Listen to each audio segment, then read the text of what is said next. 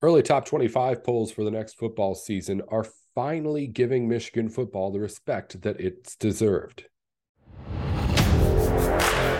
You are Locked On Big Ten, your daily podcast on the Big Ten Conference. Part of the Locked On Podcast Network. Your team every day.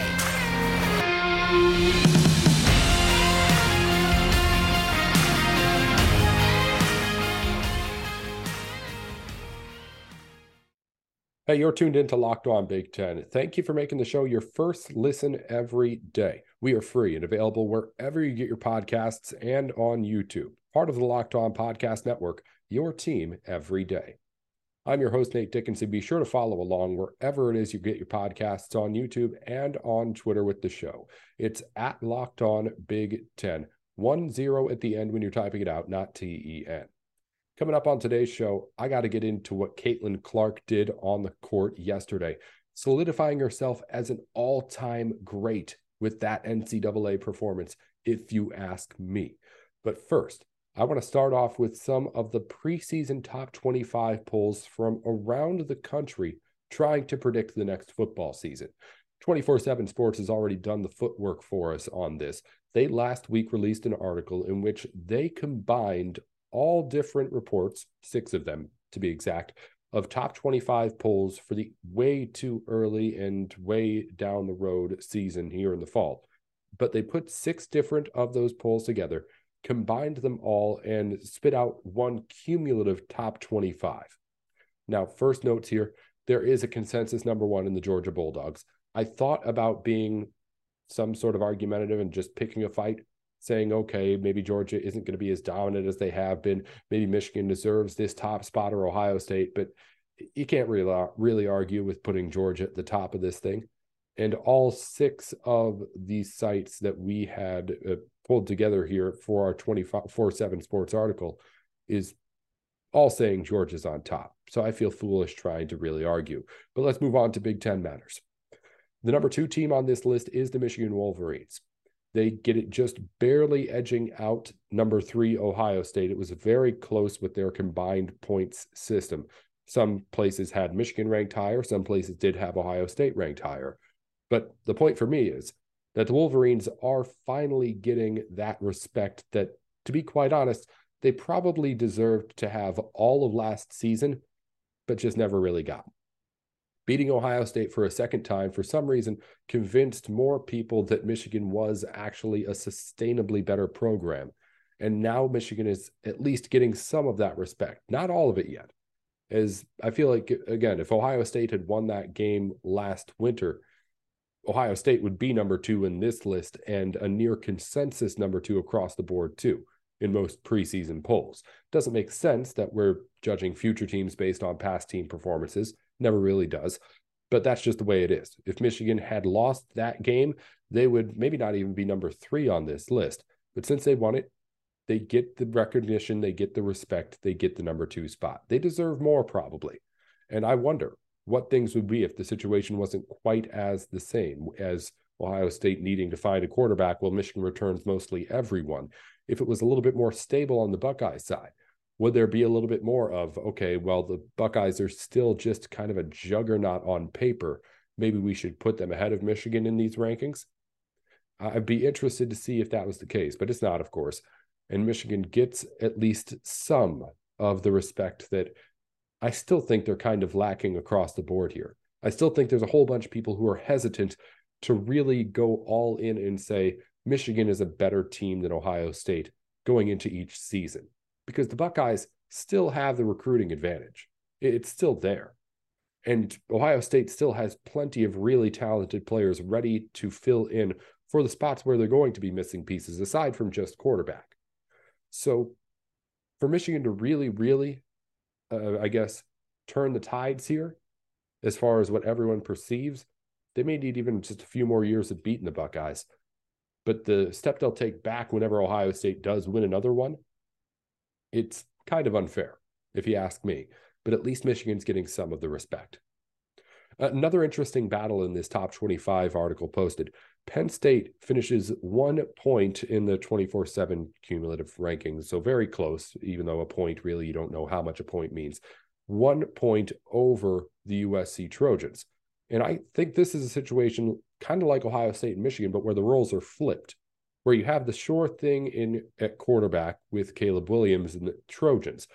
But then with the Nittany Lions, you have, I think, what everyone is respecting as a better all-around roster right now than what USC has put together, which I think if you're a Penn State fan is great, a win-win, because having a better all-around roster is obviously better. And then if you're looking at the hopes for Penn State, the hope is that Drew Aller comes in and that guy can just dominate in a way that puts Penn State into national contention. And if he can do that, then Penn State's not just the number 5 team barely edging out USC. They're a playoff team. So if you're looking at what Penn State has right now, the national consensus is, yes, this team's really, really good, despite not knowing how good this quarterback's going to be yet. And to be up that high next to, you're next to an Ohio State team. Ohio State doesn't know where its quarterback's at. Penn State doesn't know where its quarterback's at. Those two teams are neck and neck. That's a really, really good testament to how good this Penn State roster is potentially going to be next season. They got holes to fill just like everybody else. But I think that people are respecting what Penn State's done on the field, outside of course, not being able to beat Michigan or Ohio State. But if Aller's that good, he's that guy that gets them over that hump. That's the excitement that you have with Drew Aller. That, to be quite honest, that's all Penn State fans have been wanting, is just a quarterback who gives them that kind of hope in a way that Sean Clifford, I don't think, ever really did when he was at Penn State. Moving on, only one other Big Ten school mentioned in this top 25, and a tie for 20th, the Wisconsin Badgers. And it could have been a number of different Big Ten teams here. Somebody is going to step up and be a 4th or 5th top 25 team out of this Big Ten. There's just no real way to tell who.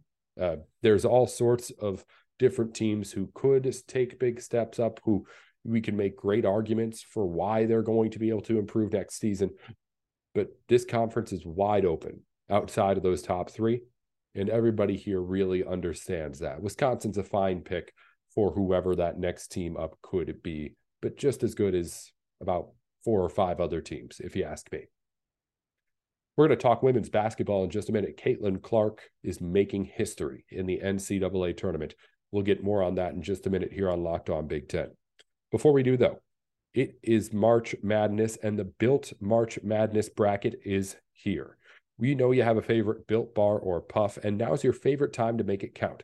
Head on over to BuiltMarchMadness.com to vote for your favorites.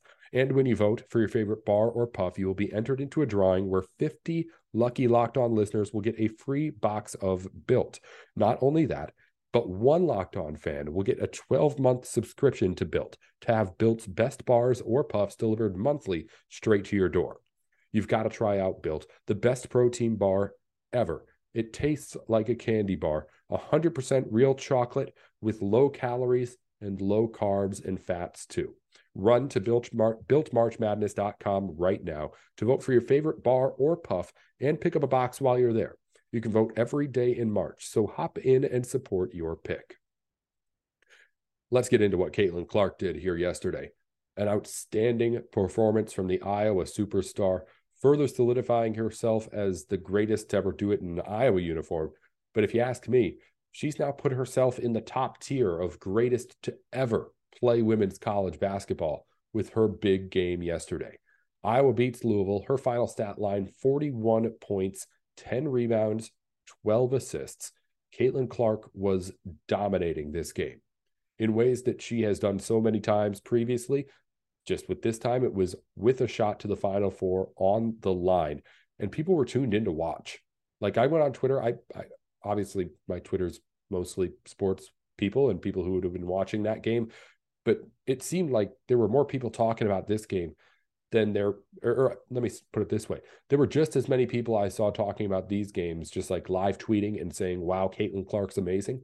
The same amount as I saw like with the Elite Eight games we saw in the men's tournament on Sunday too. That's the kind of draw that this girl is when she takes the basketball court, but that's not something that you didn't already know. If you ask me though, by making this Final Four, by having this performance on this stage, Caitlin Clark solidifies herself as the top tier of all-time greats in women's college basketball. She's up there with the Maya Moores, the Brittany Griners, all those other great names, not only in just the stats that she puts up, but the way that she makes you want to watch her play. It's a unique skill set and a unique player. If you ask me, one of a kind. Maybe not the best ever, maybe not the greatest of all time, but a one-of-a-kind player that has you glued to the TV every time she hits the court. And now has Iowa going to the Final Four. And now, maybe even more importantly, she has an opportunity this next weekend to do what would, if you ask me, make her story the greatest individual story in this sport. Because what she's doing is still improbable from a team standpoint. Like, Iowa's made the Final Four, and Caitlin Clark making a Final Four, not something that is really unreasonable, of course, or not expected, I should say. But this Iowa team is still not expected to win this tournament, because there's not really a whole lot of parity when it comes to actually winning the whole thing in this women's tourney. There's been a whole lot more parity in recent years. Upsets are happening all over the place now in a way that they didn't happen even just 10 years ago, 15 years ago. But at the same time, it's not been the same deal with actually winning the whole thing. Lower seeded teams can go deep, but a one seed has won this tournament every season all the way back to 2011. A one seed has won this tournament every season except for 4 seasons this entire millennium. So for Iowa as a 2 seed, so not exactly super crazy off the one line, but for Iowa to win this tournament with what is still, by the way, some very dominant forces out there and teams like South Carolina, who Maryland's going to run into here today, there is definitely no expectation for Caitlin Clark to win it all here. But if she were to do it, her career, combined with this tournament run, would, in my opinion, make hers the greatest individual story that we've seen. And yes, I know there's UConn players who won 4 national championships and led their team the entire way. And yeah, there's going to be more hardware with that kind of a run. But as far as what one individual person has done for herself, her team, the sport, Caitlin Clark, if you ask me, would be at the top of the mountain if she was able to actually finish the job and get Iowa this championship. But that's just where I'm at. A 1 seed hasn't lost this tournament, or somebody other than a 1 seed hasn't won this tournament since 2011. Caitlin Clark is giving Iowa the best chance that we've seen in a long time here, because she has the ability to carry him past anyone if she has a night like she did on Sunday. We're going to finish up with news from around the Big Ten here as we get into the wrapping up of the show. But before we do that, the tournament is heating up, and there's no better place to get in on the action than FanDuel, America's #1 sportsbook. That's because right now, FanDuel is giving new customers a no-sweat first bet up to $1,000. That's free bets if your bet doesn't win, up to $1,000 of them. Just go to FanDuel.com/lockedon and sign up today to claim your no-sweat first bet, all on an app that's safe, secure, and super easy to use. So don't miss your shot at a no-sweat first bet of up to $1,000 when you join FanDuel today. Just go to FanDuel.com/lockedon to sign up. Make every moment more with FanDuel. To recap everything that happened over the Big Ten yesterday, once again, Iowa is on to the women's Final Four with Caitlin Clark's historic night. The final score, Iowa 97, 5 seed Louisville 83. Caitlin Clark, 41 points, 10 rebounds, and 12 assists. The only 40 or 30-point triple-double in NCAA tournament history. There are 2 more Elite 8 games tonight featuring Big Ten teams. Maryland faces off against South Carolina at 7 p.m., and Ohio State is up against Virginia Tech at 9 p.m. Both of those games will be on ESPN. In other news, Minnesota and Michigan are both headed to the Frozen Four in men's hockey. Minnesota beat St. Cloud State 4-1, and Michigan defeated Penn State in an all Big Ten battle 2-1 in overtime to secure their spot in the Frozen Four. In football recruiting news, Purdue has gotten a commitment from a familiar last name. The name is Luke Jones. He is younger brother of Charlie Jones. An unranked prospect, Luke, is getting a preferred walk-on spot. In other football recruiting news, 2024 three-star tight end Luke Reynolds has committed to Penn State. 2024 three-star defensive lineman Jide Abasiri has committed to Minnesota, and unranked wide receiver Dallas Sims has committed to the Minnesota Gophers as well. Finally, Penn State is meeting with VCU head basketball coach Mike Rhodes to discuss their coaching vacancy left by Micah Shrewsbury as he heads to Notre Dame. Rhodes is 129-61 as the head coach of the Rams, with 3 NCAA tournament bids in 6 seasons. The Rams were a 12 seed this year out of the Atlantic 10. That's all for Big Ten news around the conference today. Thank you for making Locked On Big Ten your first listen every day. Now that you're done, be sure to make your second listen Locked On College Basketball. Isaac Shade and Andy Patton bring you everything you need to know on and off the court.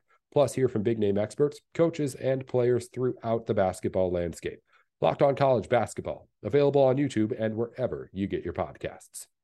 I'm Nate Dickinson, at Nate with Sports on Twitter. Be sure to follow along with the show at Locked On Big Ten, 10 at the end, not TEN, on Twitter, wherever you get your podcasts, and on YouTube too. Until next time, Nate Dickinson with Locked On.